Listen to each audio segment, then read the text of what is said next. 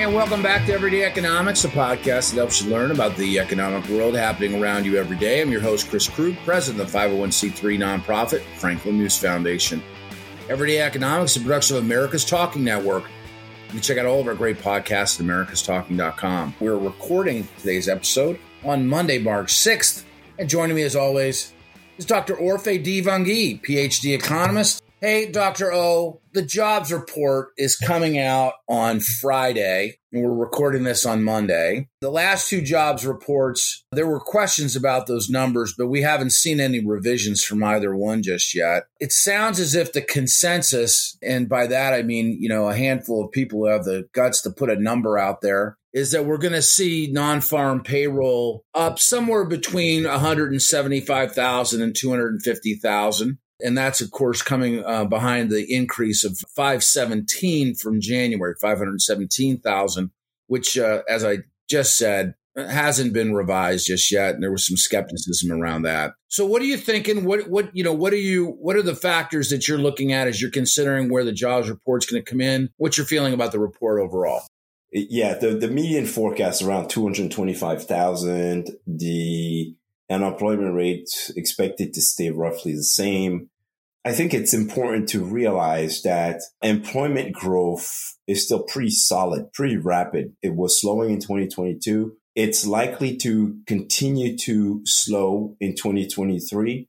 The reason why we think employment is likely to slow in 2023 is very basic. The consumer drives this economy. You have consumption makes up roughly 70% of GDP. And if the consumer slows down, then you're going to see businesses slow down their hiring. And so that's kind of how it works. You look at the Federal Reserve Bank of New York latest quarterly report on households, debt and credit. And what it shows is basically in 2022, especially in the last part of 2022, the second half of 2022, consumers accumulated a ton of credit card debt.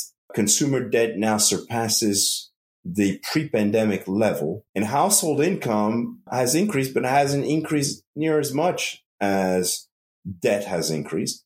And so it means consumer finances are strained by high prices and strained by the rising cost of debt. And when you take those things together, you realize very quickly that perhaps consumers don't have a lot more runway. And that if they don't have a lot more runway, they're going to curtail their spending, and that will cool down labor demand as well. In the past week, we've talked about people that are looking at, the market overall, a recession. Does the Fed bring this in? There's talk about probably another, 75-point basis increase on the horizon, right? Is this unemployment trend that you're seeing and, these numbers maybe really not moving terribly much, is this an indicator that we may not have the soft landing, may not have the hard landing, maybe have no landing at all? The Fed is not trying to kill the labor market. Okay. The Fed is not trying to do that. I think it's kind of a misconception that people have. The Fed is trying to bring down inflation. It has succeeded at its goal of ensuring full employment. And what we mean by that is basically everybody who wants to be working today is working. The unemployment rate is 3.4%. What the Fed is concerned about, though, is the fact that wage growth is still very high.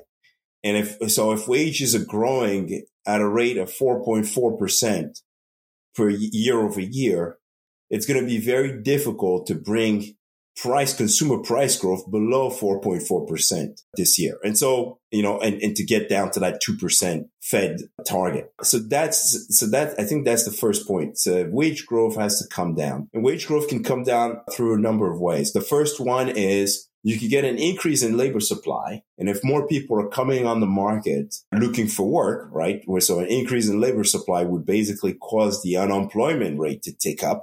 Then you'll get some slack in the labor market that will bring down wage growth. The other way is to get labor demand to decline. If labor demand declines significantly, which is the most likely scenario, if labor demand declines significantly and we start to see the number of job openings fall and hiring fall at a more rapid pace, wage growth is also going to come down. Workers will have fewer options. And as workers' bargaining power diminishes, wage growth will come down. So I think that's what the Fed is trying to engineer. It's not trying to kill the labor rate. It just wants to make sure that inflation comes down to the 2% target. But unfortunately, it may have to go through that labor market, especially in the services sector, where hiring is really rapid and wage growth in services is really, really high.